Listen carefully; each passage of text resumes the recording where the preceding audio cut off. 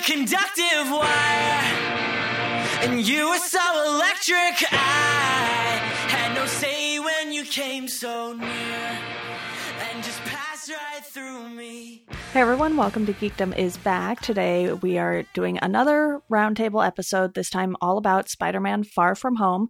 We have a slightly different lineup today, so joining me are Katie Schaefer, Jonathan Lally, and Tim Matthews. All of them have been on the podcast before, so you've possibly heard them, and Katie and Jonathan were on the Avengers Endgame roundtable, so if you haven't listened to that, I highly recommend doing that first, because we're going to be talking about that a little today. But how are you guys doing? Great. Fantastic. I'm fantastic as well. I'm really, honestly, really, really pumped because I very much enjoy getting on this podcast, but also loved speaking with Katie last time because she is the ultimate fan. So I'm pumped to be on and pumped to meet Tim. So it's nice to meet you, Tim. Hey, it's great to meet everybody. I'm super stoked to be on my first of the roundtables. Although I thought we were talking about Spider-Man 3, the greatest Spider-Man of all time. So I'm a little disappointed. Hey, it's still available if you want it, Tim.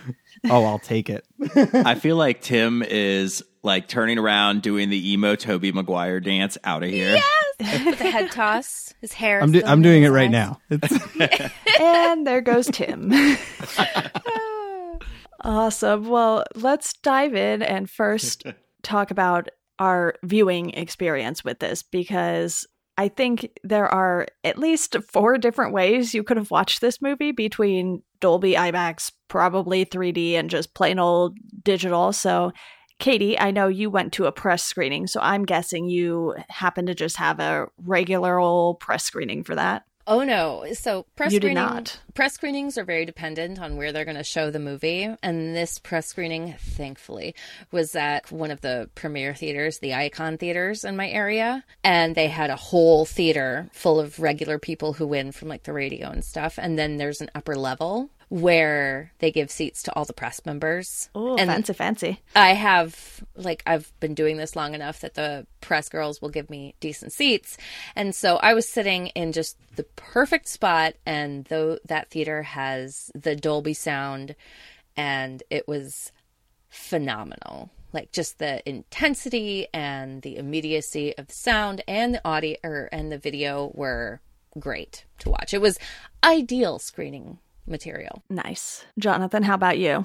I think I've hyped Alamo Drafthouse plenty of times, but we usually go see it at Alamo. This was no different. We went to Alamo Drafthouse on the Tuesday night.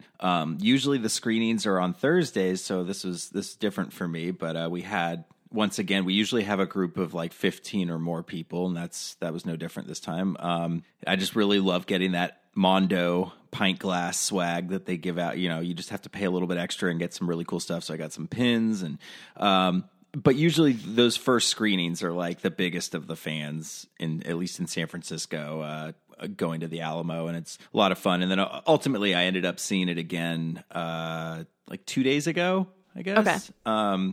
At the Metreon, not in the IMAX, but in the Metreon, and we paid for those like recliner seats, and then of course got there and the recliners were broken.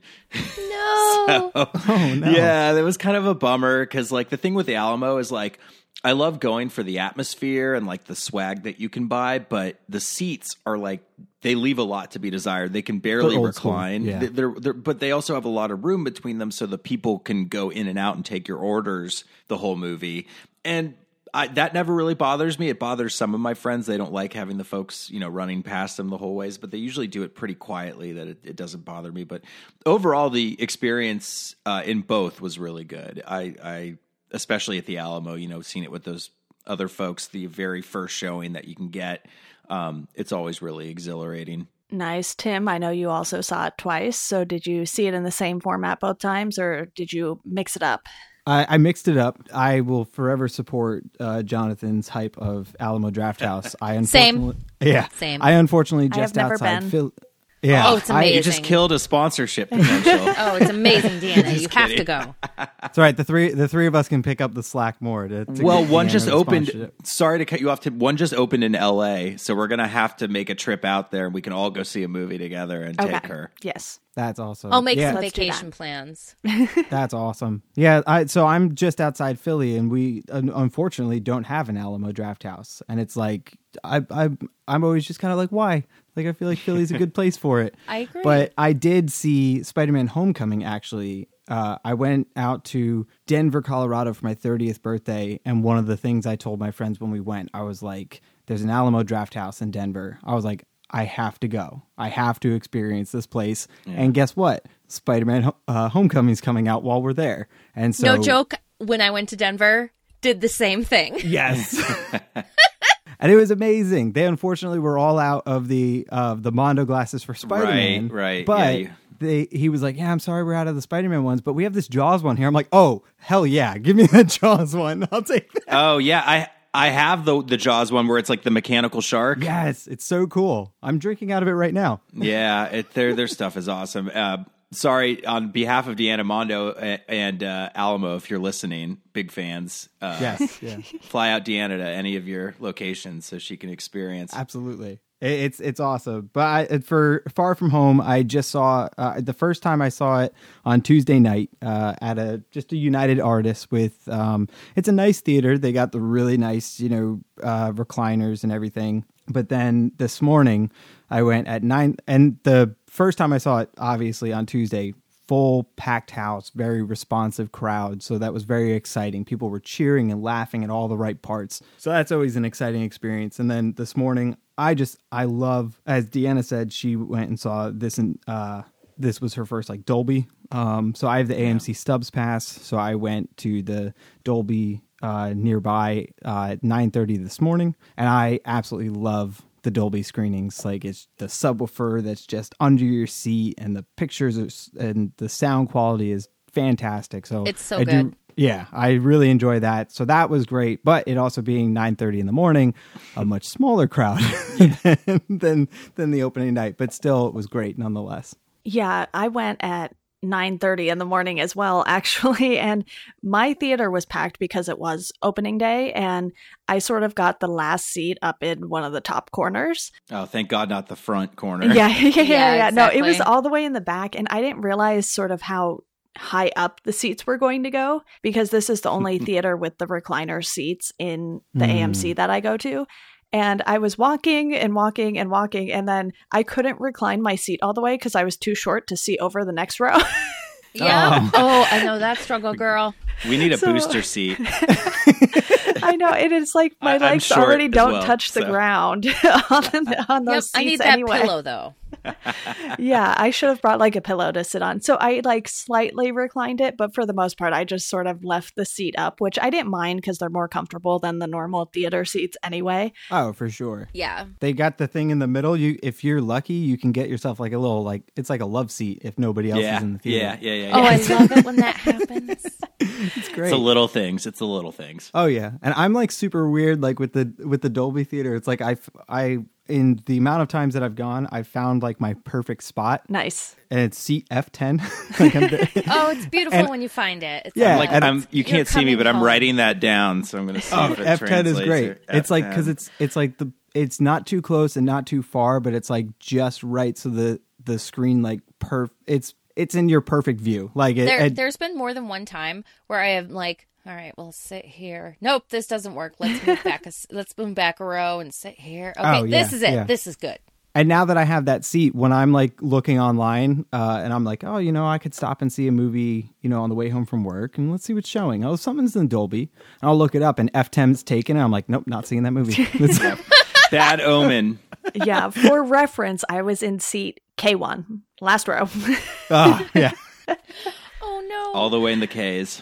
I mean, it was that's fine. definitely better than all the way in the front. Yes. Yeah, absolutely. When I was a kid, I used to sit all the way in the front, before back issues were a part of my life, and never again. So, Oh yeah. Well, Deanna and I talked about it on the Toy Story podcast when my dad and my brother and I went It was after we just heard that like our neighbors had gotten back. They were like, "This movie's amazing." We're like, "Oh, we should go this afternoon," not realizing how packed it was going to be. And obviously, this is The back when original. the original. There's no there's no reserved seating, and we were all the way in the front, all the way on the left.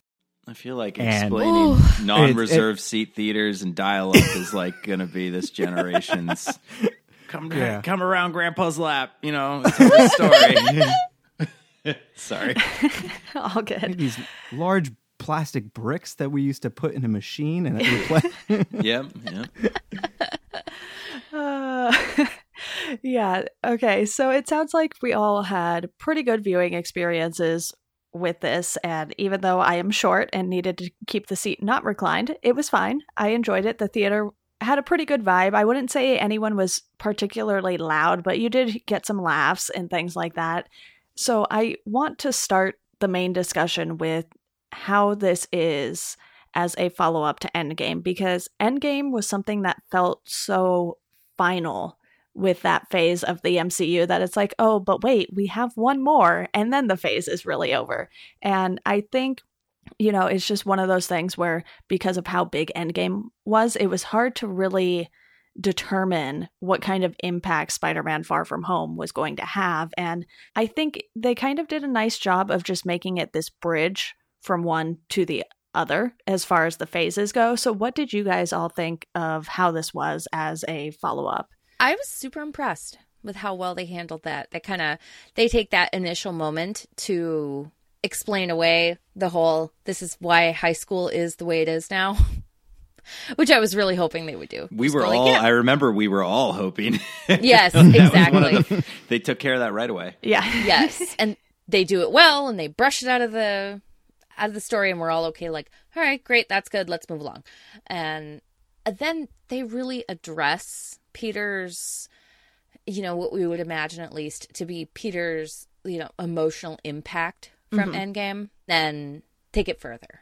So I really enjoyed that. I thought they handled that particular aspect of it incredibly well, especially in regards to how Peter reacts to Mysterio. I thought that was by far and away the most natural way that someone like Peter would react to the character of Mysterio coming into his life. For me, you know, I thought it was a really nice palate cleanser, very similar to the way that Ant-Man and the Wasp following up Infinity War felt. And I know I've talked about my love for Ant-Man here before, but I felt like a lot of the things that movie benefited from, same with Spider-Man Far From Home. It was a little bit smaller in scale. It focused more on story and characters rather than the spectacle, which absolutely worked in Endgame because we had built up to that. You know, it was Spider-Man. If you think about it, really, this is what? 1, 2, 3, like fifth film now, I guess. You got Civil War, Homecoming, Infinity War, Endgame, and now this one.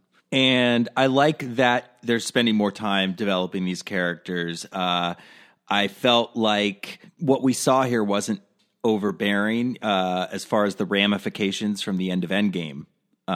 They weren't like smacking us over the head with it. It doesn't feel like it takes up too much time. Exactly. It was perfect. I remember pretty much one of the things I said when we had spoken about Endgame is I said they can solve the one issue I took away with Peter and Ned being old, you know, young, and all these other kids have grown up, and all the kids that they've shown in the trailer, you know, with one piece of dialogue or even a joke. I was hoping it would be a joke, and we got that type of stuff. I thought about that when I watched the movie. I was like, he was so totally right. Thank God. I was so happy.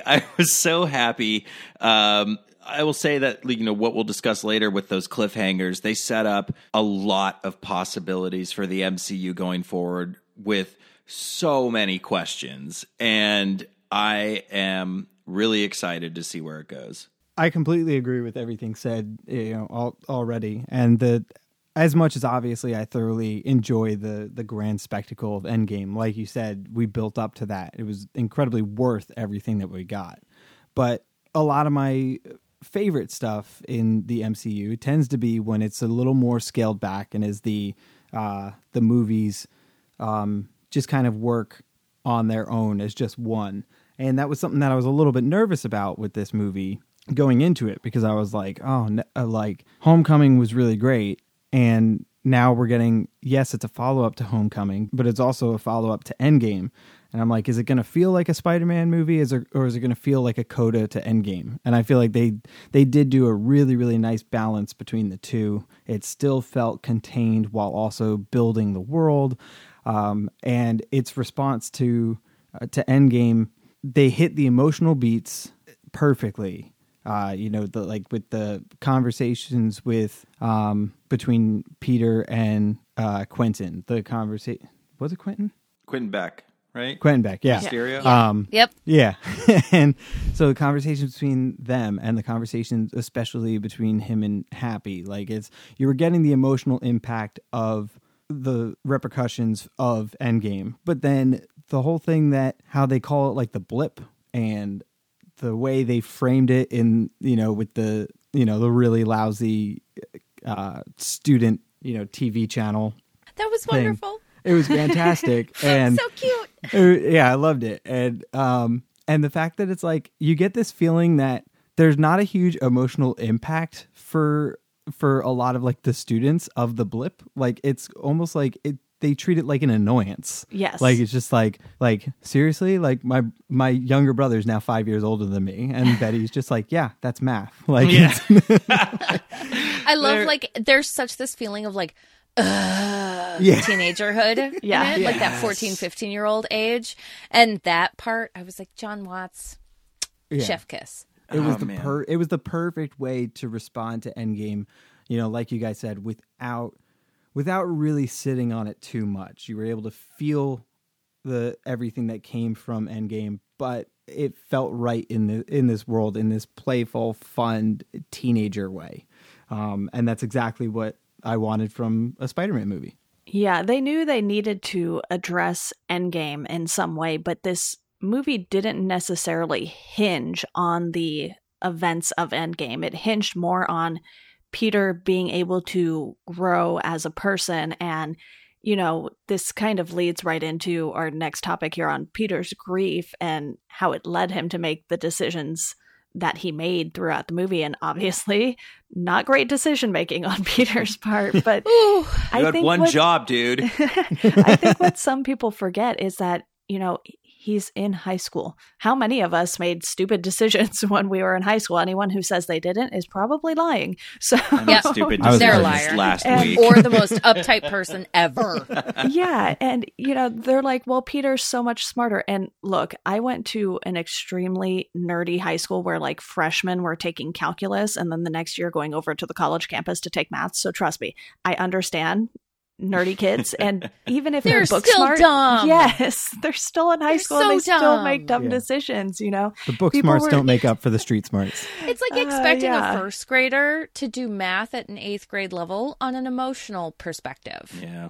They don't know what they're doing. Just give them some slack. Yeah, so it sounds like we're all sort of on the same page here with how they handled Endgame and Peter's grief from the events of Endgame. And I just think that was something that, while not everyone is going to like this movie because Spider-Man is one of the biggest Marvel characters ever, there are a lot of people who have very, very strong opinions of this character because they've been reading the comics for so long. And yes, they do take things and twist them a little from the comics, as they've done with pretty much every MCU movie. But I totally agree with Jonathan, too. At the same time, this was a good palate cleanser for what's coming next.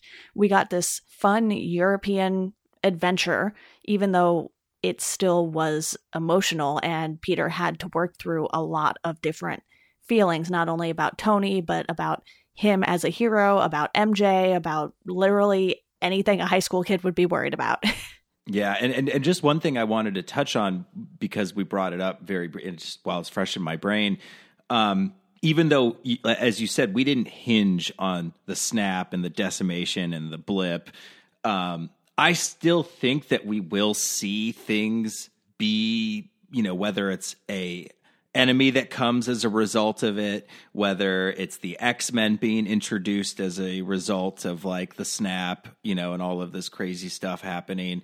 I still think we will see it show up, but it will be in more of a serious, maybe it's a new character, something like that. I mean, they have a lot of possibility for that still, but I'm glad that they didn't hinge on it. And as far as Peter's grief goes, it obviously got the better of him in this film and ultimately made him vulnerable. He tried to distract from that grief by leaving his suit and his responsibilities at home. But like many of us can attest, your problems tend to follow you around until they're addressed. And that happens in a spectacular fashion here, whether it's him leaving his suit, his mom packs his suit. He ghosts Nick Fury. Nick Fury basically diverts his whole summer vacation. It's like, at every turn. Win. Shout out to Dimitri. Yes, exactly. Yeah. I thought Props. that this was such a great exploration of Peter's grief while also bringing us through a new story. Like, Peter is unique in the MCU because he was Iron Man's protege. He is not a fellow fighter like Black Widow or... Hawkeye? Yes, thank you. That's exactly who I was thinking of. Or Hawkeye or anything like that. He is younger and he took his inspiration from Iron Man, and now he has to find his own inspiration and be an inspiration to other people. And that's a lot to ask. Like, I think he says he's 15 or 16 in this movie. Yes, I forget which one. I think he's but one of 16. those, yeah. Yeah, like He's that 16 is. at this point. I remember 16, and I remember having no goddamn idea what I was doing at that age. Yeah. I still don't know what I'm doing. Like Let's be honest 16? here. That you're a baby. You are a baby. And no judge for that because we were all babies once. But expecting to lay that burden on someone that young and know how to make the right choices is way beyond the pale. And that's why I can totally understand Peter's reaction to all of the events of this film. I get it. Well, also to touch on that, like, it's crazy when you think about the event. Like, there was one point where someone said, like, are the Avengers even a thing anymore? What's going on? Yeah. And it's like, Right. You're right. You're like, wait, Cap's out of the picture, Iron Man's out of the picture, Hawkeye's out of the picture, Black Widow's out of the picture. Like, Right. Who is it? this is like, they're kind of in disarray. And I love when Nick Fury is like, I came back 5 years, no intel. Like, you're all I have. He's literally relying. He's like, I can't get a 15-year-old kid to return my calls, but like, I don't think you understand how serious this is. Like, Right. we don't have people anymore. I love how it deals with Endgame and Peter's grief in that it acknowledges both of them as something very real and very affecting to the events that happen afterwards. Because obviously Peter would never have made the choice he does with Mysterio if Tony were still there. He wouldn't have had that option. But he does because he's like, oh, great, I can shove this responsibility onto an adult. I don't have to deal with this. Exactly. And it's funny. It's like a contrast to how he was. It's a stark contrast to how he was, no pun intended, Nice. in Yes. Just lean in. Homecoming. That was intended. Yeah, well, I like it. I like after the fact, I'm good with it. Yes, but it's it's very different than how he was in Homecoming, where he wanted to rush in and he wanted to take charge and he wanted to be involved. Right. And now he's like, oh God, can't I just go back to being how you guys wanted me to be? Right, You he know? understands the gravity of taking on that emotional responsibility. Yeah. And so when it's forced on him, because Tony probably didn't plan for this to happen at least 10 years, 10, 15 years out from this. Yeah. But it's happening, and so now he has to deal with it, and he has to step up, and he has to be the leader. And, like, can he do that? And I think that's kind of the question that this movie was asking is, can Spider-Man at this age and at this developmental level step up and be this person for the MCU? Yeah. Katie, you touched on the fact that Spider-Man was Iron Man's protege.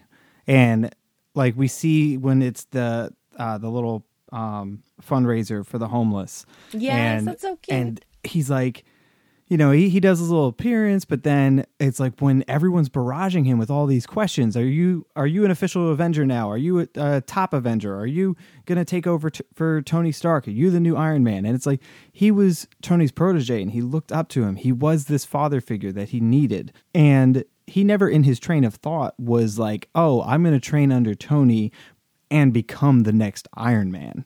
It was just him in the moment working with this guy that he idolizes. It was him being a science nerd. Exactly. He takes advantage of the moment, and he doesn't really think about what comes after. Right. Yeah, and so him dealing with that, it's I agree. Like I think just the way he latches on to Mysterio, it makes total sense. And I mean, come on, like I know we're all sitting there watching it, and you know, at least for me, it's like a part of me was like, I know he's going to turn out to be a bad guy because that's Mysterio. But at the same time, like Jake Gyllenhaal, like the way he's playing him, I'm just like, no, I want you to be his friend. Like I want you to like take him under your wing and help He him seems out. Like, so responsible.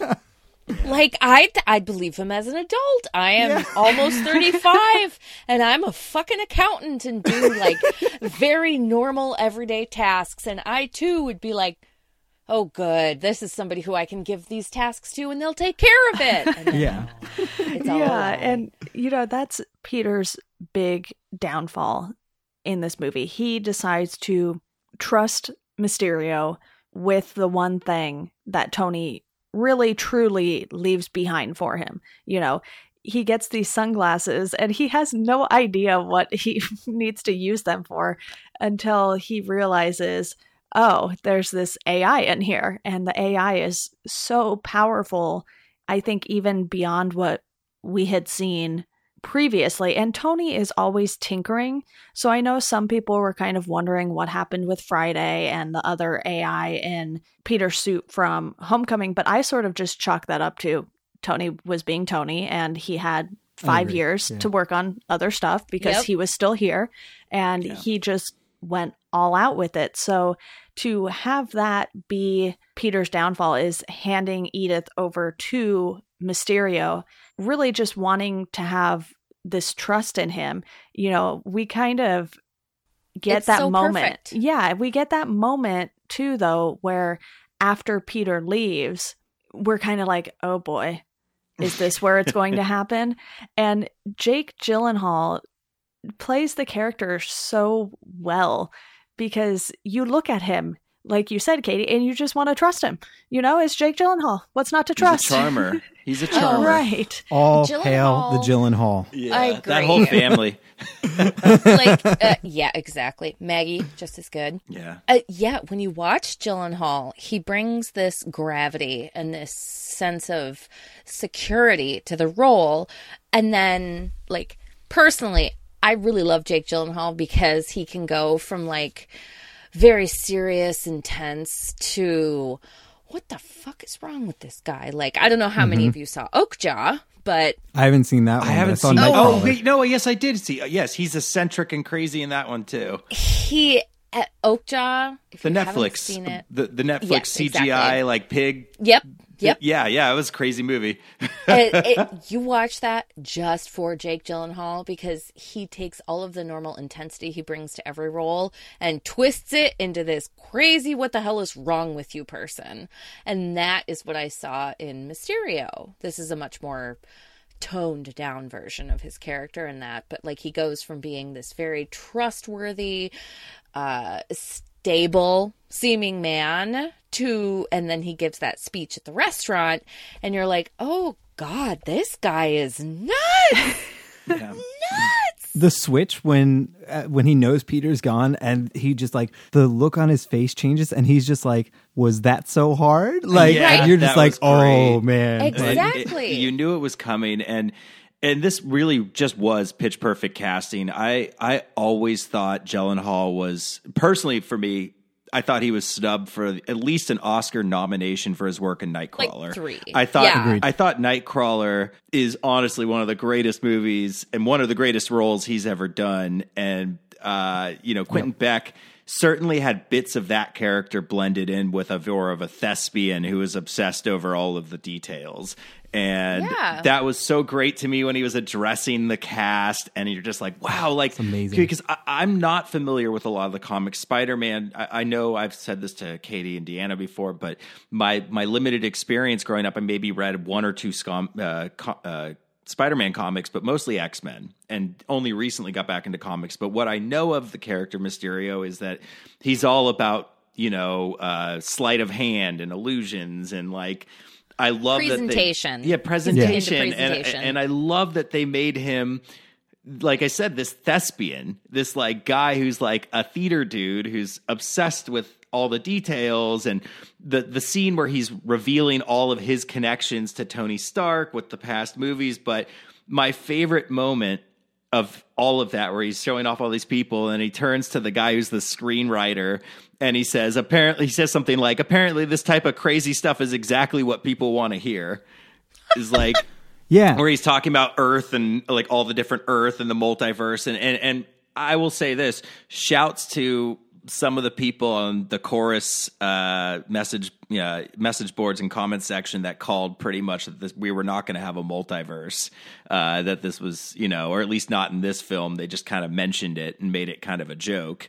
But I thought he was great. I thought that we got exactly what we needed out of that character, and I hope he's not gone. I really hope he's not gone.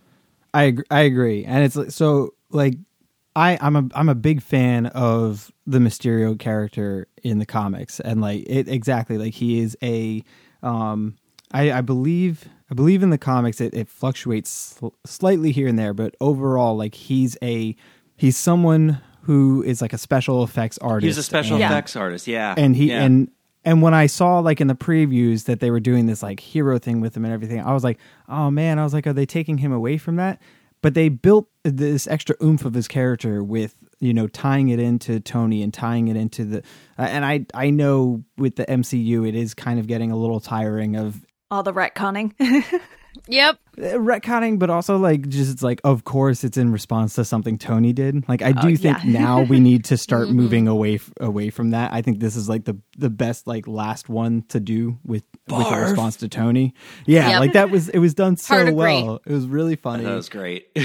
It'll get tiresome if they keep going with it. Though. Exactly. Totally agree. And especially now that he's dead. Spoilers. But the way that they still kept like that, as you guys were saying, the theatricality to him and everything, the way he's commanding his crew and directing people like on set when they're working through everything, like they fit the core of his character in with this new storyline, and they did it so well. And they even did the way they worked it out. It had this kind of almost meta feeling to the state of movies right now, that it's like when he gives his big speech and he's talking about that, like nobody cares like what you have to say unless you have big lasers and a cape and everything. All I'm sitting here and thinking is I'm just like, he's talking about just all the in a meta way, the superhero movies that are making all the money, and then like the indie movies and original IPs that no one gives a crap about. And it's like, and I saw this the same week as Midsommar.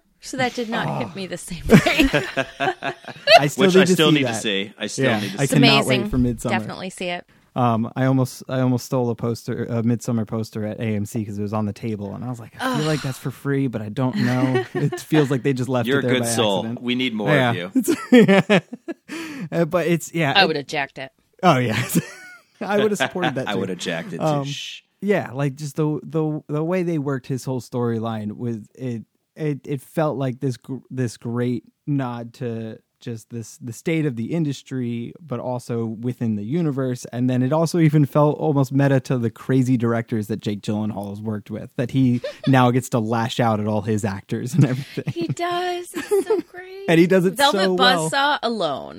Yes. Yeah, he was the director from Hell in that moment, pointing the drones at their foreheads and basically like, get it right. Yeah. Like, get it right or pay the price. But it was also like, I like how they took, like what you said, he's like a special effects person, but then you took the modern twist. That's what I've always loved about this iteration of Spider-Man is like, they're all kids and they go to a tech school, and like Flash is not a white kid and MJ is not a white chick. It's like, everyone is different, and they've updated it where it's like all the drones are doing the effects. All of the drones are making there's no what's magic going on. There's no magic, and it's like actually really like we can get to the more later, which I'll talk about. But like they felt like so current. This film, in a lot of ways, down to even the cliffhanger at the end, in a lot of ways, felt like very current and modern. I completely agree. Yep. I also like how they just have him walking around like he's in a green room the entire time, pretty much. He's in a mocap suit. He's in a mocap suit. Yeah, that was like super meta.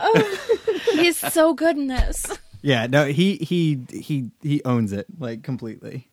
How we doing on that cape? How we doing on that cape? I'm literally hours from possibly shaking hands with the queen. I need those wrinkles now. Oh, yes. Yes! Oh, that line was great. Yeah, and the dynamic between Mysterio and Peter the entire time, too, it changes based on the circumstances, but it still works so well when Peter is very trusting of him, and even when he's not, when he's realized everything that's happened. And you just have these moments where you're kind of like, oh, okay, the dynamic has clearly changed, but it didn't affect the chemistry between the two characters in a bad way. And, you know, obviously there's more chemistry to talk about in this movie because you then have the Peter and MJ storyline. And, you know, we all knew this was coming, but it's still so awkward and lovable. Yeah. Oh my God. I loved Peter and MJ. Yeah. That was something I was so ready for, honestly. Like, the MCU has had this long series of very sad, tragic relationships. Even when you get into, like, Iron Man and Pepper Potts, it gets very emotional and very tragic because no one can come between, you know, the superhero and their calling and all of that. And then there's MJ. And she's not just a prop either, kind of like how we feel with Jane and Thor's relationship at first, and then, you know, you have things going on with Black Widow and Bruce, and, you know, you kind of have these relationships that I feel didn't necessarily work, but then when you have the ones like Tony and Pepper and Peter and MJ that just work because they let the women be themselves, it just feels so much better. And that's what this really felt like. You know, MJ was very much still MJ, and she was smart enough to figure out who he was. I love so that. Well done. So I well love done. that she was just like, yeah, I figured it out. And then when she finds out, she's like, "Wait, I was right." I was right. I was the only whole like time. 67% sure. Yeah. Yes. And Zendaya's performance has to be 100% applauded here because she is just such a perfect MJ. Because like really is. I've read lots and lots and lots of Spider-Man comics, and MJ is never like the goody two shoes, like bright, happy girl. She is always very sarcastic and at times caustic to Spider-Man, and Zendaya really personifies that. And I thought how they explore that in this one, where she's just like, so you're Spider-Man. I know. Oh shit, I'm right. You are Spider-Man? Oh God. What do I do with this information? How do I unpack? Right. But she still likes him. She still has that nerdy, like, oh, but I like you. Hey, how's it going? No, you know, there's so much fun going on. They were adorable to watch them flirt and Definitely. like not even realize they were flirting. But Yes. like I for me to watch it, yeah, she's fantastic, and she's just fantastic in pretty much everything. I haven't seen her in much, Anything but the she things does, I've she's seen fun. her in, I'm watching Euphoria right now, and she's just so good. I need to Dude, start I that. saw, what was it? Small Feet? I haven't seen that yet. The horrific Yeti children's yeah. movie. And she's good even in that. She And that's like can not polish a good turd, movie. basically, is what you're Yes, saying. she's Yeah, like, still fun. She, yeah, she's great, and like you said, you know, in what I've seen of her character in the comics, what I've seen of her, I love the Spider-Man PlayStation game. Shouts to that game, is so fun, and I was playing it before we started recording. her character in the Good game, game. and what I love about her character is that she rushes into action. She's, like you said, not a prop. She is very much like sneaking around, helping out, like, you know, driving, like basically giving Spider-Man his intel and a lot of stuff. Like, she's very much, I think of Spider-Man as like Mary Jane and Spider-Man is like a buddy cop almost sometimes, you know, like they're Right, really like from both, The Thin Man. yeah, like If we're going to go back to way old times, like The Thin Man with his wife Nora. exactly, Where yeah. Oh wow, they're investigators together. exactly. It's like a team. It's a group effort, and Peter very much needs her. Like, I feel like Peter needs her more than she needs him at Oh, any absolutely. given time. Like, Totally. he swings in to save at the end of the day, you know, at the very last he moment almost has sometimes, but like No idea what's going on. he's where clueless. She's like, let me just explain this she's out his, to you. you This is know, what's he's got the happening. spider sense, but she's his eyes. you know, and she's his cue. Yeah, and you know, I like that she challenges his intellect. I like that she isn't happy sitting on the sidelines, that she's a woman of action, and that's, you know, something like you said, you know, they're very few and far in this universe. Even though these films are a lot of fun, like, you know, there's certain weak points in any movie, and it's, I don't know if we've gotten anything quite like Pepper Potts and Tony yet, and this is just watching them unfold on screen was just, you know, delightful. Absolutely. Like their chemistry, the awkward chemistry, it feels so natural. It feels so true to just themselves and their age.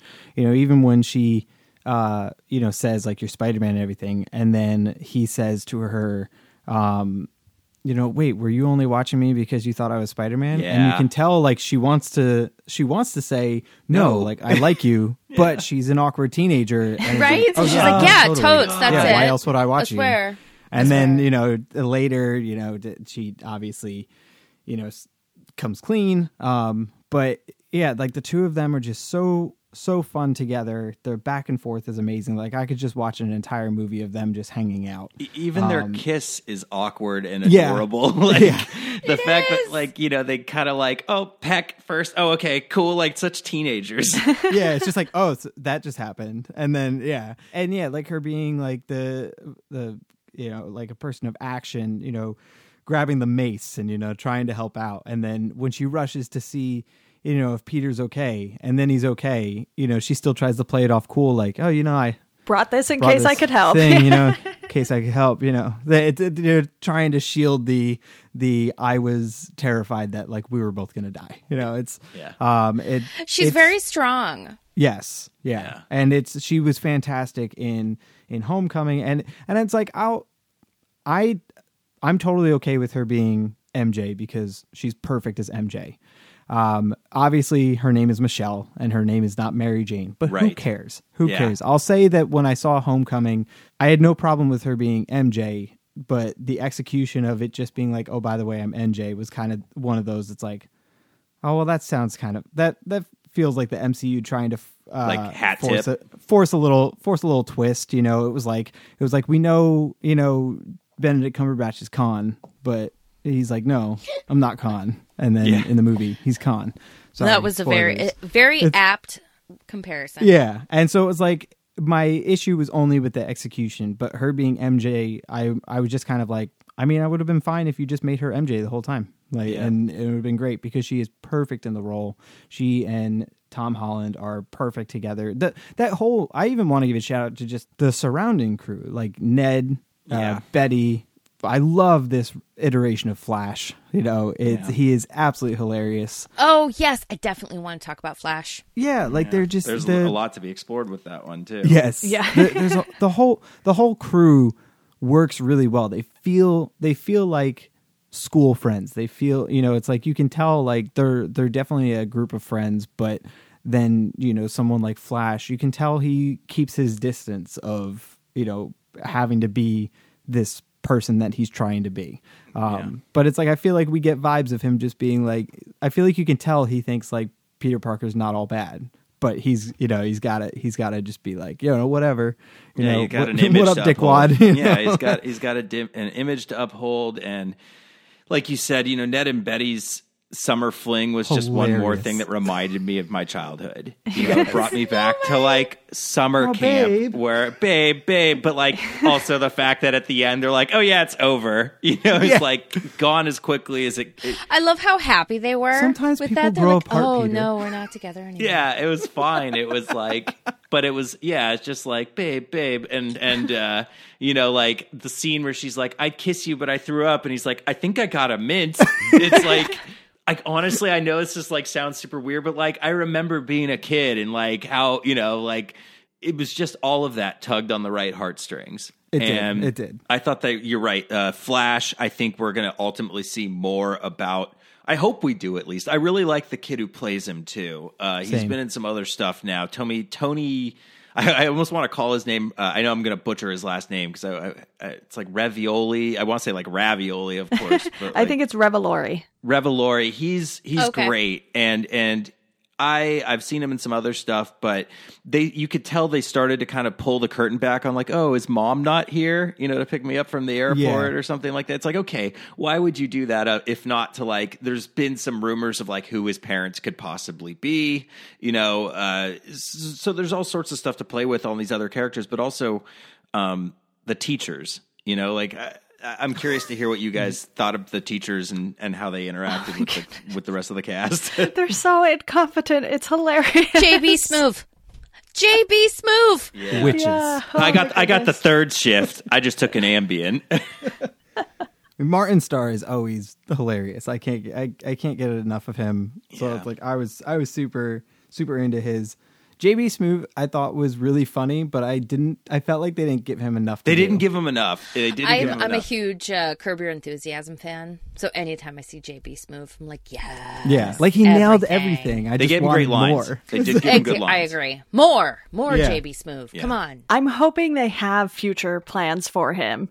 Yeah, because they brought Martin Starr back. The teachers Yeah. are He gives such a obviously good working reaction. well. Like, as a reactionary actor, he's perfect. And they're just Definitely. like bumbling adults. They don't even get anything done.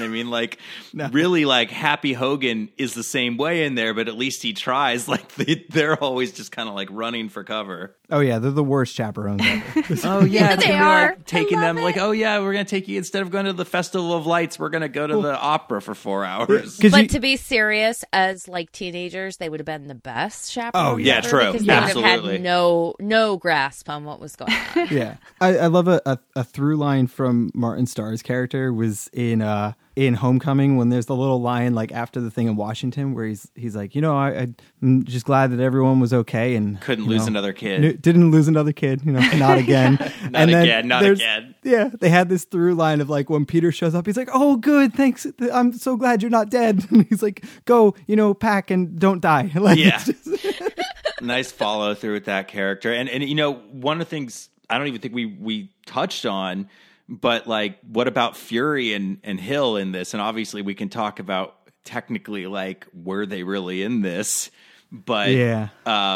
I really enjoyed them, interacting. The scene where Fury's trying to talk to Peter and everyone keeps trying to come into the room.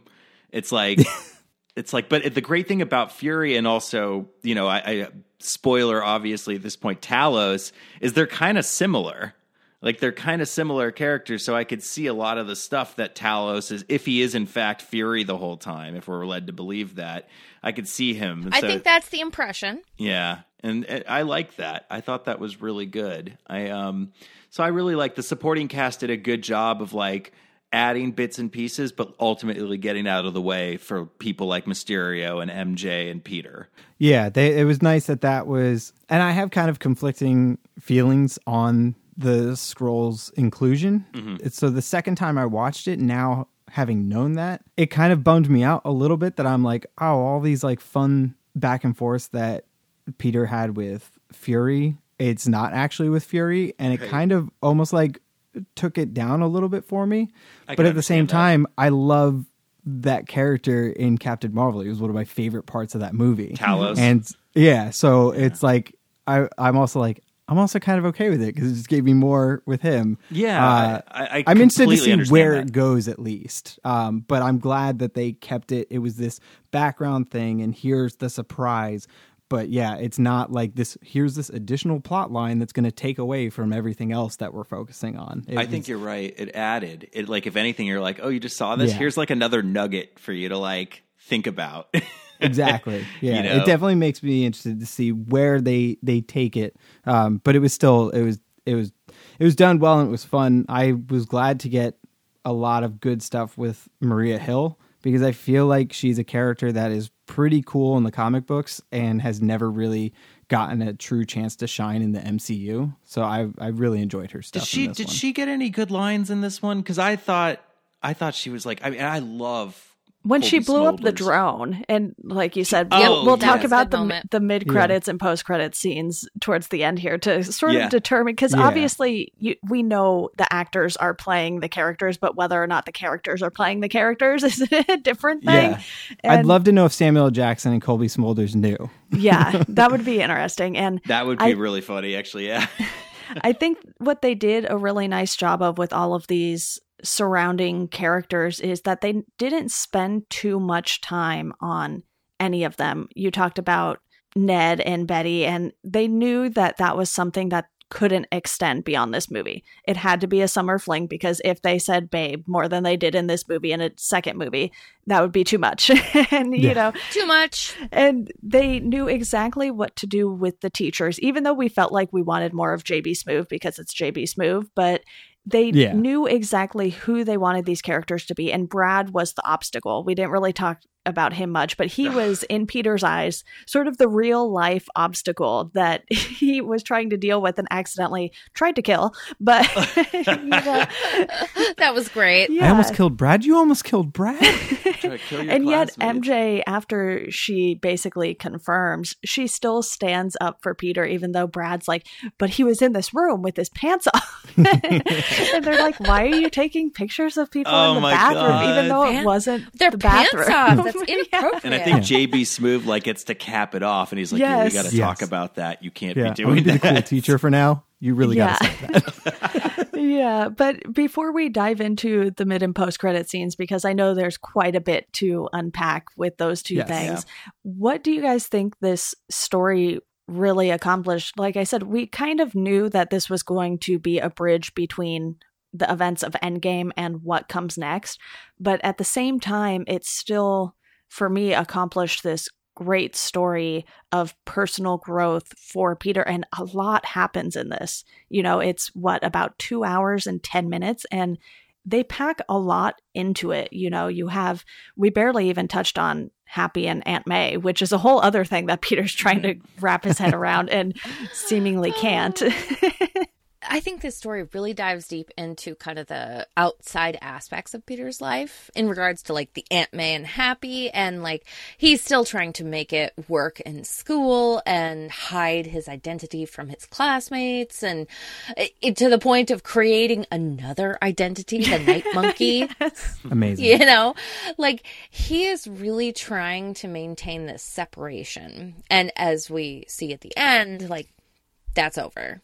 That's over for him. And I'm really interested to see what that means for the rest of the MCU. But Peter really is forced to choose in this film in regards to how he deals with his Peter life and his Spider-Man life. And I love that. I love that they're like, well, we're going to force this with you, because the MCU is all about like, well, you can be a superhero or you can be a regular person. Like it doesn't give you the option like the comics do, where you can kind of walk this intangible in-between spot.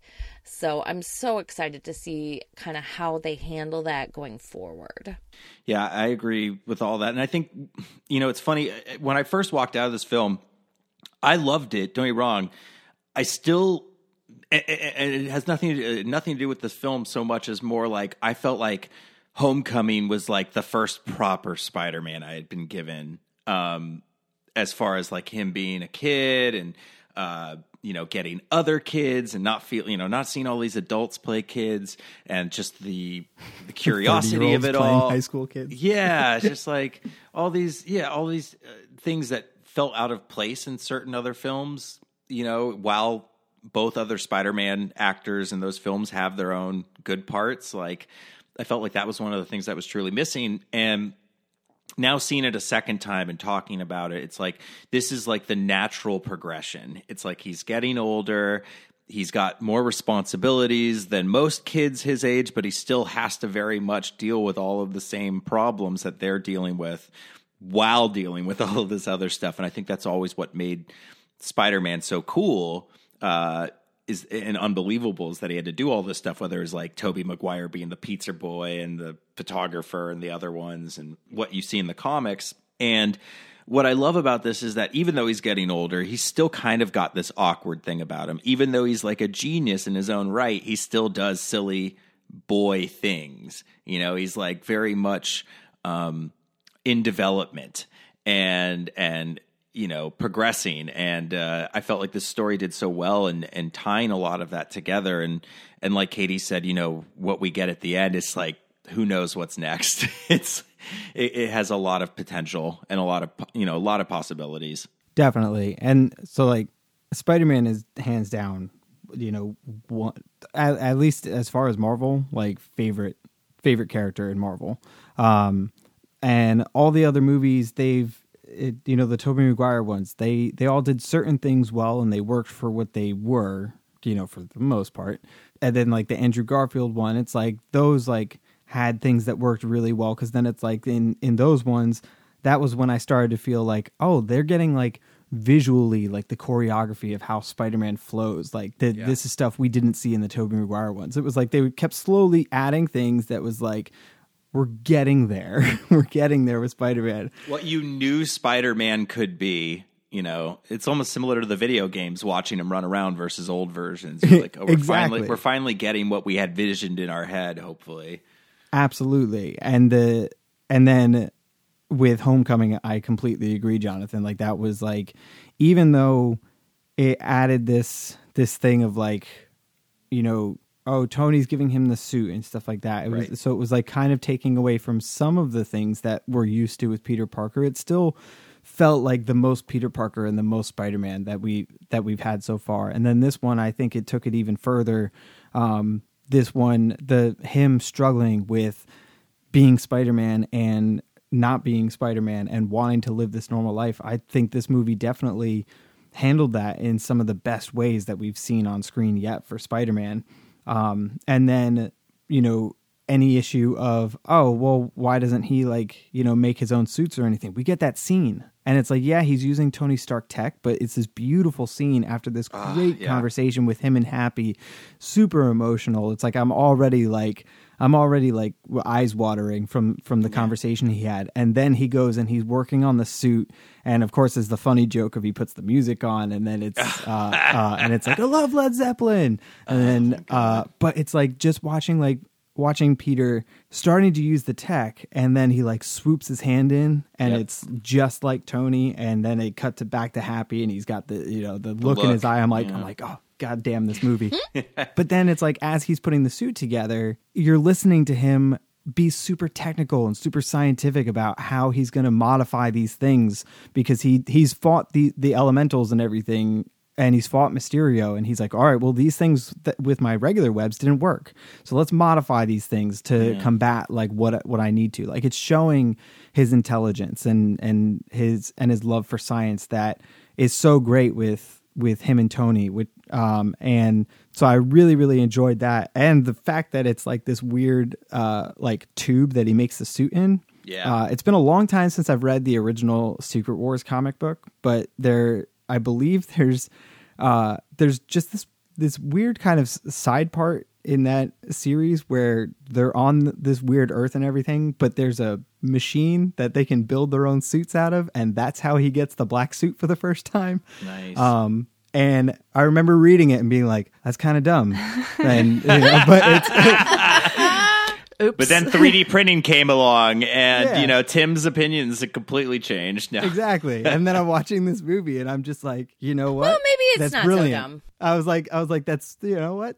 I thoroughly appreciate this tying this together, and I love it. And it's one of the things you never really see in the other Spider-Man movies. Like, aside from like a quick montage, I don't think you ever really see a proper like, how does he build the suit? How does he go from making this like crappy suit he wrestled in a ring to like this really advanced suit? Okay, like this was like I felt like you said, you're right. It's a little different than the source material. Tony giving his tech, but it like makes it almost more believable. Like, absolutely, and it works. Yeah, it definitely works, and that's something that the MCU, I feel like, has done so well. And you mentioned this earlier, taking the classic things we know, but then modernizing them in just the right way, so it works in the universe, so that it's really easy for me to sit there and be like, yeah, well, who cares that that's not exactly like it, because they did their own take on it. And granted, if I wanted it to be exactly the same, I'll just go read the comic. But exactly, it's like you're giving me a little bit of a twist, so I have that added bit of nostalgia of a story I know, but you're giving me something new and fresh. And the biggest thing that I think this movie did was build upon Peter Parker as Spider-Man, and him, when he's fighting Mysterio and I can't believe, I don't think any of us have mentioned Peter Tingle. Peter Tingle. Oh my God. I'm just like, realizing how much good stuff was in this movie just based on how many things we keep forgetting to talk about. Yeah. I don't think I want them to keep using that term, though. I No. think it's one of No, those they things. won't. Me neither. It's like Betty and Ned, where if they do it Yeah. too much, it'll become overplayed pretty quickly. Yeah. But it served a purpose in this movie, even if it's just a teeny tiny purpose. And Yeah. Tim, I'm glad you brought up everything with the suit, because you have this moment in Homecoming where, Peter has his homemade suit and he's using the resources that he has, and he's going to school and making his web fluid because the school has those resources for him to do that. But it's not a stretch to think that Peter would be able to come up with something much, much better than that homemade sweatsuit that he basically had if he has Tony Stark's resources. He has the brain to do it. We've determined that he is very, very book smart, and, his intelligence goes far beyond just being book smart too. You see his eyes light up when Beck mentions a multiverse, and he just starts rambling on, and everyone sort of turns and looks at him, and he's like, oh, okay, I can see that. And even never Beck apologize for being the smartest person in the room. Yeah. And then and the follow up, I felt like that was actually one of my favorite Maria Hill moments, where she just is like, okay, nerd. I felt like it was almost like, even though like I felt like it almost gave off two impressions. One, that she's like nerd, and then also she's like, you guys think you're the smartest people in the room, basically. But like, right? Yeah. Yeah, there were definitely a lot of fun moments, and this story accomplishes a lot in setting up who Peter is going to be going forward. He makes that choice at the end to not just give up and go back to being a normal high school kid. And a lot of that probably has to do with the fact that MJ knows now, and she's very okay with it. She's like, these things would have gone terribly wrong if it weren't for you. And she doesn't have to say that for him to really get that message from her, because she's not the kind of person who's just going to come out and say that. She's probably going to have some snarky remark or something to just kind of get that point across. And, that kind of happens when she runs to go find him, and then she still takes the mace with her, as if that's really going to help her in the bigger scheme of things. But, she's a fighter, like we've said, and there's just so much that I really loved with this story. But I think now is a good time to talk about the mid and post-credit scenes. We've obviously talked about Talos a bit here, and he's with his wife Soren, if I'm not mistaken, in the car at the end there. That's who he's with, and she was the one supposedly, portraying Maria Hill the entire time. So because you have them in this movie, a lot of those things, like the look Maria gives Peter in the base when he, starts talking about the multiverse, Jonathan, you mentioned she's kind of like, yeah, you think you're the smartest person in the room. And that's because, there's so much that humans don't understand within the Marvel universe. It's something that, clearly Peter has an interest in it. So to see those two pop up later on, it was just kind of like, oh, looking back, a few more things make more sense. And especially when Nick Fury hung up on Happy and he was giving him the coded message, Talos was probably like, who is this dude? Yeah. What the fuck's going on here? Yeah, why am I like kind of being he's like pulling favors for Fury. It's like you could tell he was there and kind of getting fed up. But I love it. I didn't even think about that, Dan, until you mentioned it. Like, you're right, knowing that she was actually Soren, and they're because I always thought it was just like you guys are like basically like stroking each other's egos right now and rolling my eyes at you. But it's also like an extra layer, because you're right, she's been hiding in space and been like, you guys like think you know everything, but you don't know who I am right now. It's like oh man, that makes it even better for me. But I like that. I did not see that. First off, we can talk about the jokey mid-credit scene first, since we're already talking about this. But I really like Nick Fury in space. that reveal, and it was so wonderful. Yeah, and Katie, I meant to ask you, because I had heard something that like it could have been setting up something called Sword, which was like Oh, Shield yes. That's what in I've heard, space. too. It's like Shield in space or something like that. I haven't heard anything about that. I Okay. think it's still really under wraps with Marvel where they're going. Right. That's kind of the impression I've gotten from everything I've read, because I've really been trying to stay up to date on, okay, what are they doing with this? And I would guess we probably won't get anything from Marvel until next August at the next Comic-Con. Yeah. That's my guess as to when they'll say, here's what we're doing. Well, I mean, Yeah. that's But- like, you mean the one that's coming up? Yeah. Oh, yeah. Like, that's right. Oh, no, I would guess it'll be the one after. I don't think we'll like get I don't think some. any of the big studios are doing anything at Comic-Con this Yeah. year. Oh, Nope, is I it- think we'll get something to prepare us for like the February and May release that Marvel will have, but I don't think we'll get anything. in I was regards hoping to, we would like- at least get a slate like they did back when Yeah. they revealed the slate.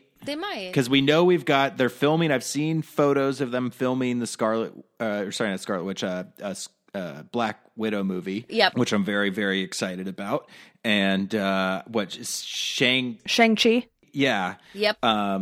I think we'll get something. They do about have that. quite a few things that it's like people kind of know about, but Jonathan, The Eternals. Oh, yeah. Yes, Yes, Eternals. that's what's coming Yeah. out with Right. Angelina Jolie and Kumail Nanjiani. Yeah, it is that- pretty crazy that this is like, I feel like this is one of the first times in a long time that a Marvel movie has come out and we really have no information on what the next thing What's is. next? Nothing. Like- Right? Aside from Disney I think Plus. they like that. Yeah. think I they really like like that it. because- Not knowing the massive slate is Yeah. kind of enjoyable and just I think along for the Disney ride. Plus isn't coming out till November. And Yeah. so I think they are kind of holding everything Yeah. in a pattern until then. And then I think in 2020, we'll really get more of a picture of this is where they're going to go. I'm kind of okay with that, to be honest, because they throw Same. so much information at us at once. I need a and break. We need know a break. that the Black Widow movie is coming up. We know that they have the Eternals going on, Shang-Chi, and obviously the post-credit scene here, which we should talk about real quick, sets up what's going to happen next with Spider-Man specifically, because his identity is out, and they brought J.K. Simmons back as J. Jonah Yes. Jameson, which was a very good move for the fans who really liked that character and the portrayal of that character I almost previously. like jumped out of my seat when he popped I up. did not see that coming. I was hoping we would get, J. Jonah Jameson, but I was not expecting that. And I will say the reason it worked for me, because I'm a fan of what Disney's been doing with all of the recasting and rebuilding of these characters. And I was excited to see who they might recast that role as. But the reason I think this works is because they painted it in such an Alex Jones way that Oh, it was Yeah. perfect. I That was like, okay, perfect. all right, this works now. This Yeah. suddenly worked. Like this character now works in this universe. Yeah, like it's like, okay, they brought him back, but they didn't bring him back as just exactly as he was. They brought him back because the fans are so closely tied to how much they portrayal. love his portrayal of it. And And so they're like, I we're think going to he give really you a likes little bit. doing it. Yeah, exactly. Oh, you could tell he's having so much fun. And it's Right? like, so it's like, all right, here we're going to throw this for you, but don't worry, we're also not rehashing anything. Like Yeah, we're 'cause I giving don't you what see- you want, but we're still giving you something new. I thought the end credits were just so fun. Like, Yeah. and that because, with Endgame, there really weren't any end credits. And so Yeah. it was like, okay, what are we going to get here? Is Feige done doing this? And then we got to see so much, and it felt like, oh, good. Things are going to be okay. Right. Yeah. We've got some hints as to what's coming because I want to know. Like I am excited to see what's coming, and I love that J. Jonah Jameson came back and we get to see a little bit of it, but they're still twisting it like we've talked about. Like I think they handled this really well Yeah. and gave us perspective without giving away too much. Yeah, and Tim, real Exactly. quick here, you mentioned you were playing the video game earlier today, Yes. and I don't have a PlayStation 4, so I haven't personally played it, but when I was editing for a Spider-Man website, I wrote quite a bit about the game and watched the trailers and everything like that. And can you confirm for me, is this version of J. Jonah Jameson that we see in the post-credits kind of like the one that we hear in the video game? Because he has a podcast, essentially, in Absolutely. the video game. It's- Okay. This is Yeah. like it they literally took exactly how the character is in the video game. The only difference is in the video game you never see him. Okay. You He's just a hear his voice. podcast come But up, that's one come of the up best every parts. once in a while. It's one of the best it's parts about the hilarious. game is you just hear Yeah. all these different audio recordings of J. Jonah Jameson, like taking a good thing and then turning it into like, Yeah, he's a it's mess. Done, yeah, it's done He's a so mess. well, That's right. so well. And it harkens back to the comics so much too, because when you're reading Yes. especially like the original run, Stan Lee's run and everything, he's very much like that. And I love that they haven't really tried to change the character from his roots too much, because he is this crotchety old man, really. And it just works so well. Yeah, they updated him just enough, but he's still it's still basically the same exact character. They just update his format basically because his format has changed. Yeah, and I felt like that was coming. I honestly, like, that was one of the things I was like, I could see them bringing him back, but never in a way where Peter's working at a newspaper taking photos for him. No, yeah. And like, They- and they- to be Yeah, I fair, like we that they're haven't not going that seen, way. we haven't really seen Peter be a photographer in any of these No, films. I don't I think think so. that they're just not going to go that No. way. I'd feel like it would be more likely we'd see him working with like a Dr. Octavius or something, like Yeah. going that route than working for the Bugle. And Agreed. I could see MJ working for yes, a photography thing, because they give that moment of when she sees like the cool thing with the crabs by the water. Like her first thing is like, oh, cool, and she's like really focusing on because getting she's a I picture. forget, she a reporter in the video game. Like she's a always reporter crap. in the video yeah. game, So yeah. like I could see that happening. I think that would be a good way to go. Yeah. Yeah, I like agree. they could bring. As the who knows if skeptic. we'll get more of him? Yeah, well, who knows if. Well, it was going to be interesting to see like these things that were like we could see them, going in this direction, but they all still very much look like they're in high school. So I'm interested Yeah. to see how long do they keep them in high school. I know there's a limit, time limit. Well, it's like, where do we go from here? Is he on the run? Are they like, is he going to be denying True. it in the next film? Like, he can't deny it now because everyone else. Right? Is he going to take on Iron Man's role? They can use a scroll to like do like a Superman type thing where it's like, oh look, see, I'm Clark Kent and Yeah. you're Superman Oh, yeah, standing true. here. I didn't even think about So that. they Like, could do something like that, but I mean, I just can't see him. I mean, well, the thing is, you're right. Like, we only have that footage that he shows off, but like, I don't know. Could we see him? Like, if you had to guess, do you think he's living out in public when we catch up with him next, whether it's in Spider-Man 3 or, whatever? I have a hard time believing we're not going to see him until another Spider-Man movie. I agree. At least from the stuff that we know is coming up, it doesn't sound like anything that he would be in. Right. I'm interested to see definitely where they go with this. My first initial reaction, I was actually mad about it because I was like, the MCU is utterly incapable of having secret identities. Yeah. They It's really true. are. True fact. But it was such a big cliffhanger for Yeah. where Peter is at in his life at that moment. We get the great Yeah. scene with him swinging around town with MJ, and she was like, I'm never doing that again. And That was such a loved great, that. It was so such a great cute. contrast of like the typical thing of like Catch her before she falls. Yeah. Yeah, and then like, in the old Spider-Man ones or in Superman and stuff, like it's always like It was like a mode of flying around is transport. That was amazing. fun. Yeah, and so to Yeah, see it's like it, a magic carpet terrifying. ride. to see a genuine reaction of just like that was awful. I don't. And her want hair's all messed I up. never want to do that again. Yeah. That was awful. Yeah. And then of course like him going to say like oh fuck and it getting Yes! cut off That just like was the the- end of Homecoming. That was Yes. perfect. I loved that. I was just going to say that. Like, that was such a great... I love that they did that. What yeah. Yeah, like, it's Just great. perfect. And shout to just the credits themselves, like the animation stuff they've done with both Homecoming and this are some of my favorite just like credits to sit there and watch. yeah. Great. Really, this Very overall well was just done. a great package. But like, I'm curious to hear like, in this, do you more so see him like living out in public, or do you see him on the run, or do you see it being like Iron Man, where he really isn't like in trouble for anything, but he's on the radar of like everyone in the world now?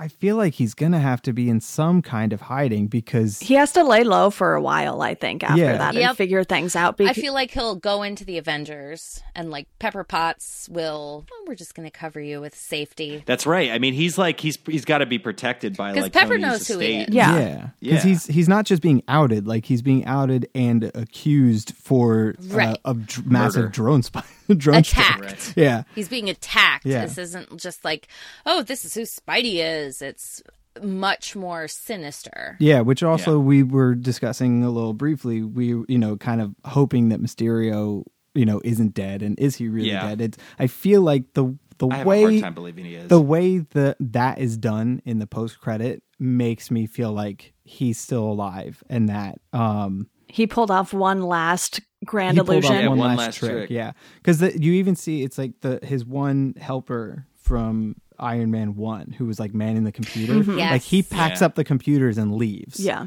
So I wonder if it's like, here's our contingency. We meet, here or whatever. And he did say he had contingencies in place. Yeah. Yeah. And he Yep. he says something the second time I watched it. He says something like after he's like, get rid of the illusion, and he's like we can fix it, and he's like, people will see you, and he's like, they will see what I want them to see. And then Yep. right after he says, prepare my something suit. I forget what he says, and I think it's like his stage, right? The one that like the woman was like Ironing for him. ironing. Yeah. There's a cape coming. And so I'm just like I wonder if on top of that, like it was like a code to set up the last like illusion that it's like, all right, Peter Parker is gonna think that he's going up against me, but then it's not really me, and his one plan is he's going to be invisible and try to shoot him, and Peter sees that,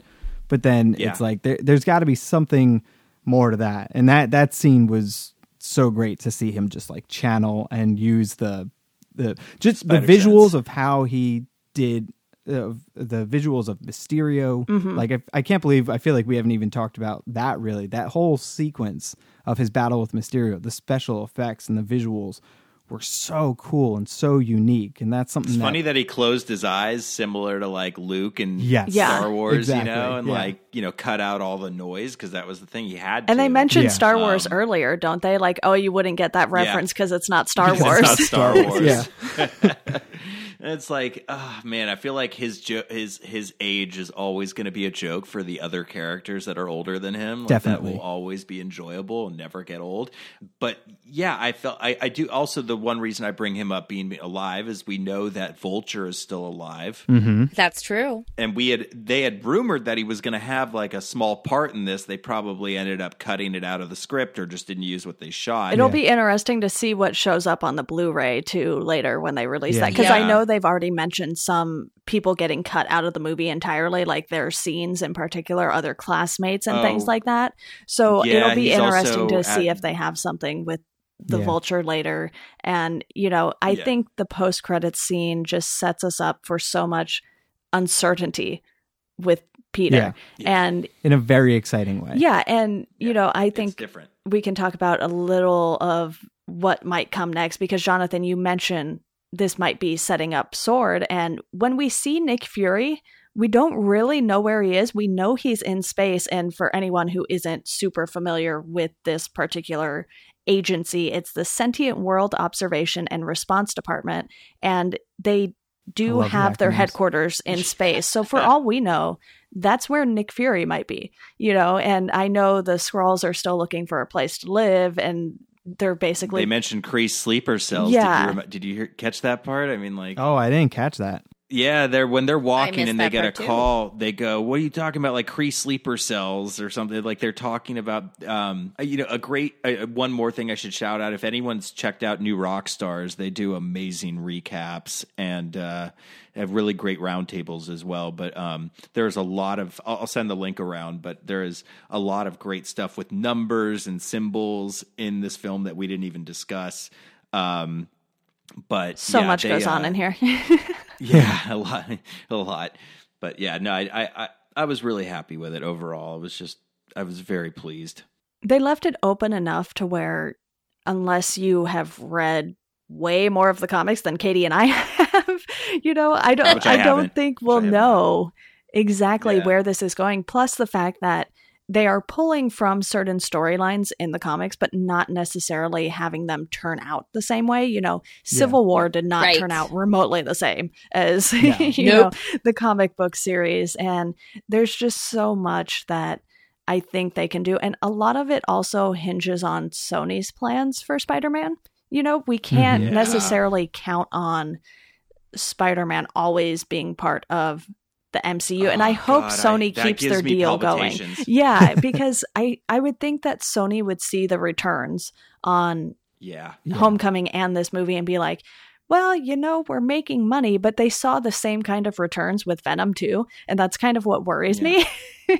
And we should also touch on that because John Watts and like the director of Venom have like talked about like, oh, it's like more likely than you think that they'll team up or interact, and I'm just like, oh god. Ugh. But that's the thing. It's like I will be fully honest. I haven't seen Venom yet, but it's amazing. It's not as bad as I'm making it. It's not as bad as I'm making it out to seem, and yeah. But it is fine. A good bad movie. And so it's like I feel like if Marvel were to decide, all right, this is a good enough take that we would be willing to assist in like teaming them up, they can easily course correct and fix certain things. Agree. To make a good movie. I mean, it's one thing. Tom Hardy was good. He is great. It's Tom Hardy. Of course he's great. It's Tom Hardy. Yeah, and like the biggest thing I want to continue to see from the Spider-Man movies is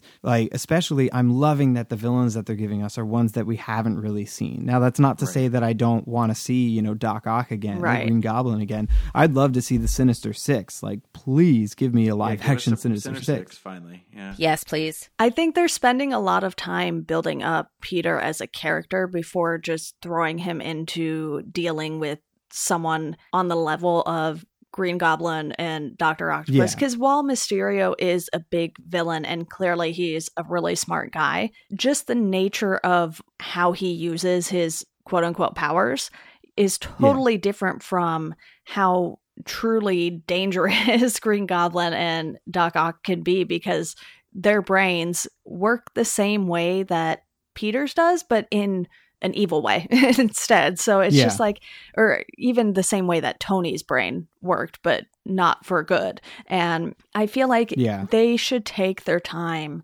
building up to some of his greatest villains. And we have seen some of them, Spider-Man and Batman are two characters that I think, even the Flash, those are some characters that I think have really great rogues galleries. And they just need to not waste them all at once. I think spacing it out and using them more sparingly. And, in Homecoming, we saw a lot of villains, but really the Vulture was the only one who played a major role. You had two different Shockers, and you have Matt Gargan in prison, and Aaron Davis technically he would go on. And there's so much they can do going forward with Spider-Man's character, because they haven't wasted a bunch of the villains. And it doesn't need to be something as big as leading up to Thanos or anything like that, but I just think you can make these stories happen in a more natural way, instead of just being like, oh, let's just throw everything at him all at once, like some of the other movies have done. Right. And that's why Justice League failed so spectacularly, is we didn't care about any of these characters. We kind of knew Batman. We kind of, and when I say kind of, I mean those iterations of them, right? And even that's what a lot of like felt bad about Amazing Spider-Man 2 to me. Is they shoved all of these bad guys in, or even the last the Tobey Maguire Spider-Man. Even like they had, what was it? Venom, they had Sandman. Oh, you mean the best Spider-Man movie? The best Spider-Man movie, obviously. How could I forget? And you're right, Deanna. Like, I would love to see them build up almost take a reverse approach that we took with the first Avengers film.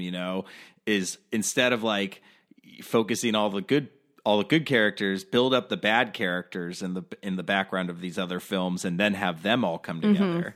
Whereas like Thanos was one character we were building up to. It's like, why don't we take all of the aspirations of these other characters and then build them up to be like, maybe like you said, not as big of like an Avengers threat level as like Thanos was with the Infinity Stones, but definitely it could be a good cap to like one of the next phases.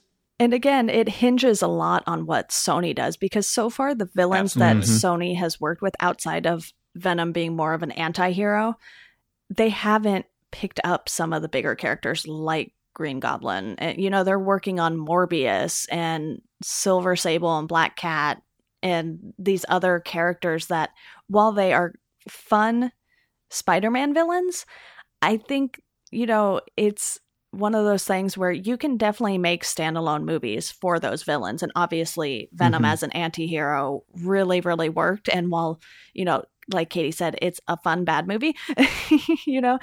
A good bad movie. Well, yes, it is. And it's a lot of fun because of Tom Hardy. But there are things in that movie that I was like, yeah, I don't really see how just yet they would blend that in with the tone of Tom Holland's Spider-Man.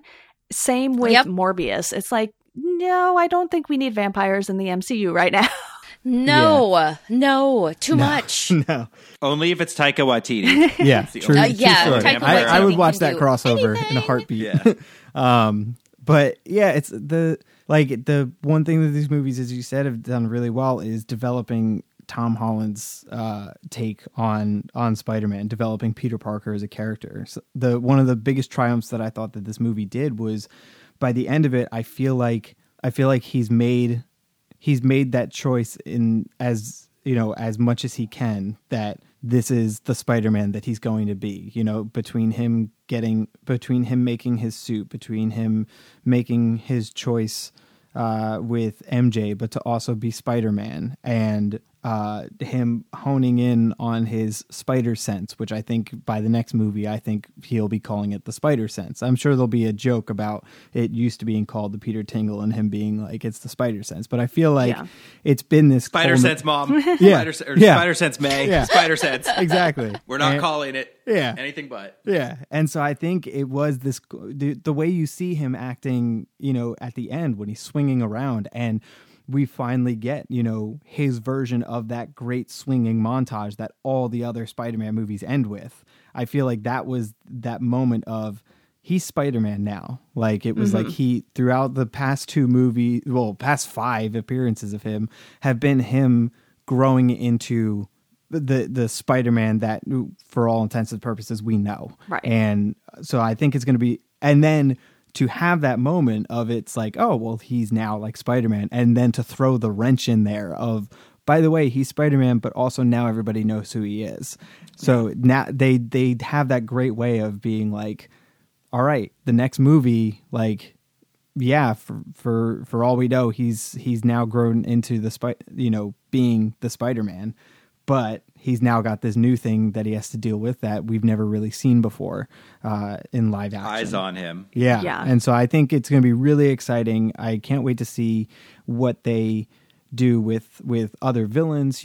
Keep just being creative and unique with it. And one thing that I would love to see just any superhero movie do more of is, I look back at Nolan's trilogy when they had just like those quick one-off scenes of him like recapturing Scarecrow. Like, I would love to see more superhero movies have the existence of other like supervillains, but you don't have to spend any time on them. Like, it could just be a quick thing of just Spider-Man, thwarting a little crime and them getting arrested. And it's just that small way of building the worlds, but showing that he is active with these other villains, but we don't have to spend a ton of time on it. I feel like a lot of superhero movies tend to feel like, it almost feels like the heroes are just hanging out until the next time a giant massive thing happens. And it's like, I'd love to see that feeling, that this kinetic energy of the universe is constantly going, even in between the movies, that we're not seeing. Yeah, well, I know there are still some things we probably didn't completely touch on, and that's just because there's so much that happened in this movie. But why don't we quickly wrap up with our ratings, let's say, out of 5 stars? Oh, gosh.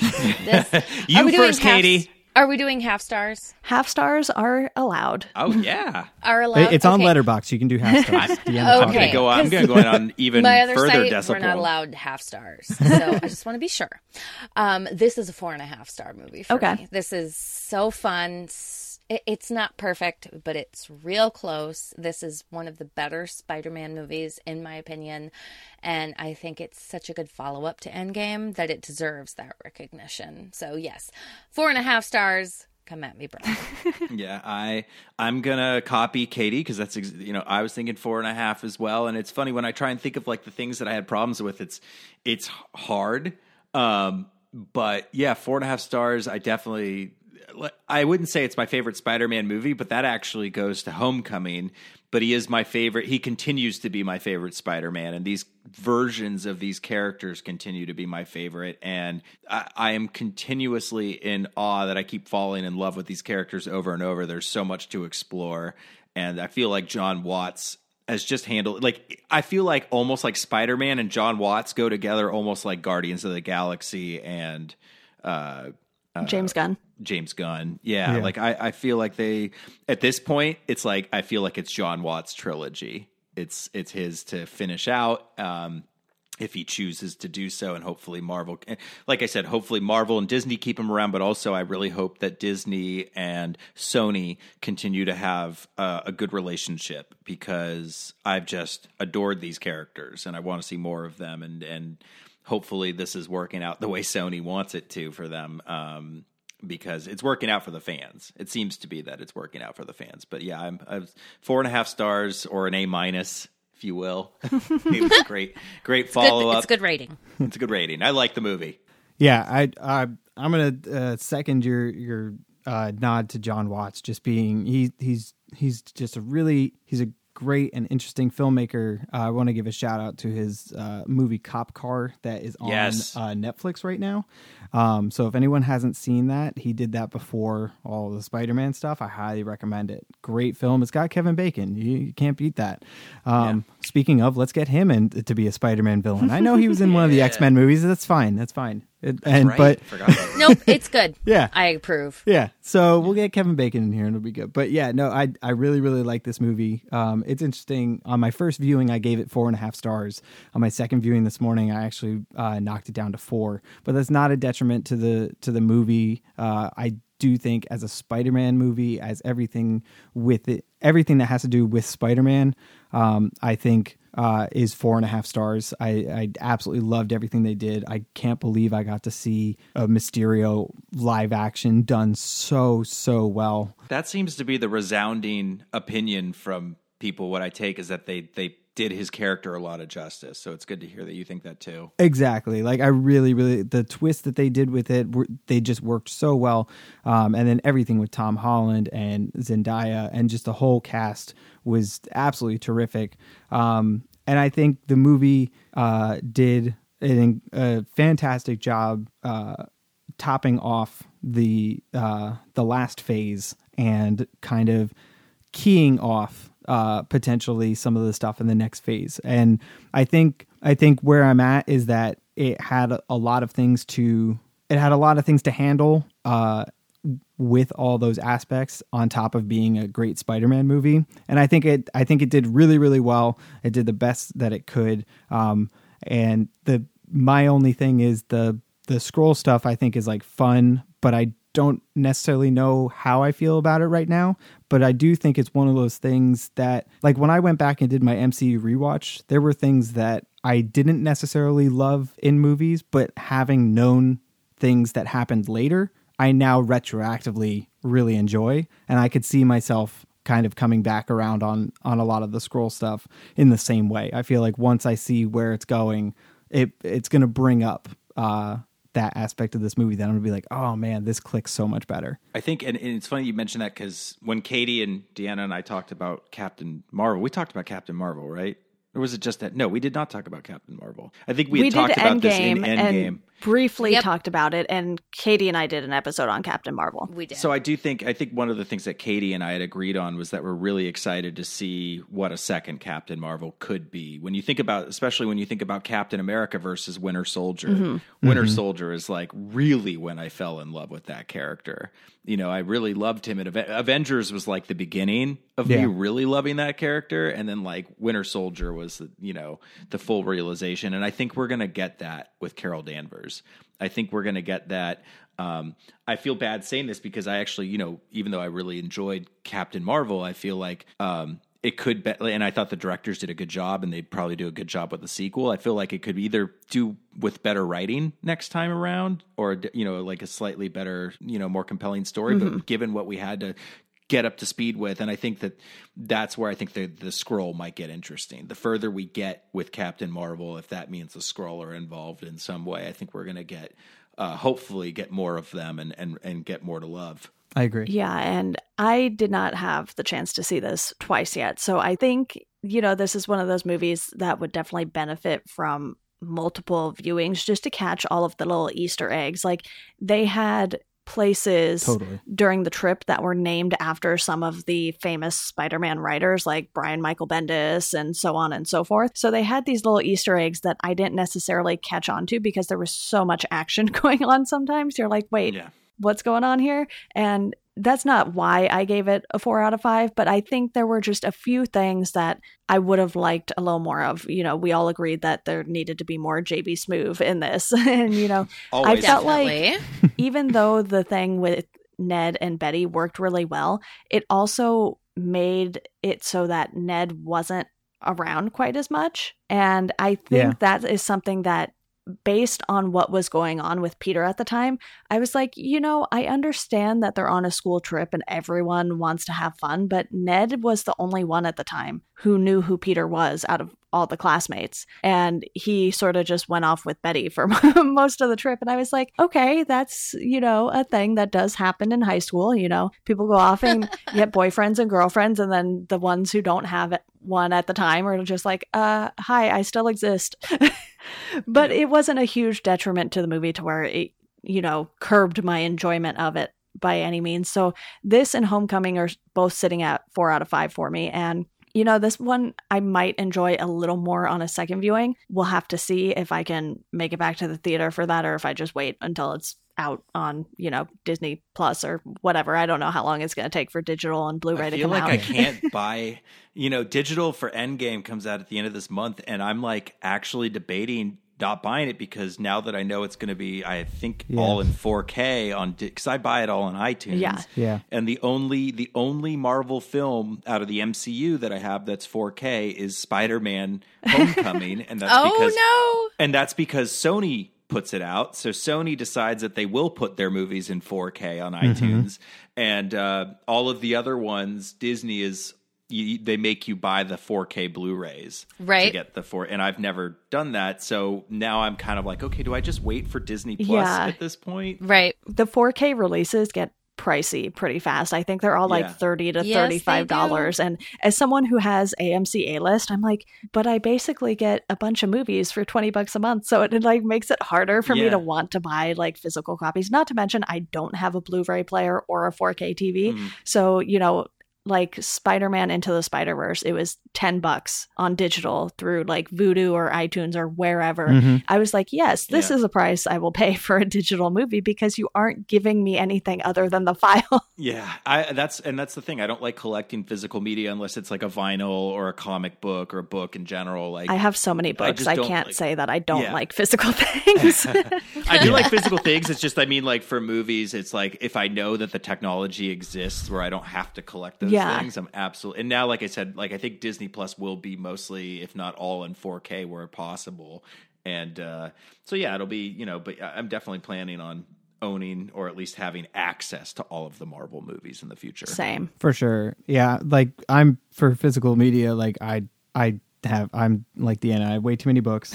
I definitely have way too many records. Oh yeah. I have way too many movies and video games. All of those things. Yeah. What I'm trying to do with like the newer ones with like the 4K stuff, especially when it is like a little more expensive, like I'll get the, the Close Encounters of the Third Kind. It's like a 40th anniversary edition of it or something. So I'm like, all right, well, I'm getting it in 4K, but I'm getting all this extra stuff with it. It's like I rationalize that. I don't think you're going to have that much trouble with Far From Home leaving theaters anytime soon. One of the things I saw just before the podcast was that it broke Endgame's midweek opening record. Oh, damn. By, I don't know, like 3 million or something like that. But I was. It had a I couple couldn't believe extra that's- days, to be fair, too. You know, they opened on a Yeah, Tuesday yeah. instead of a Thursday. Yep. So I'd be Actually. curious. Yeah, I'd be curious how they factor That in. those rankings. But it was still crazy to see how much it made.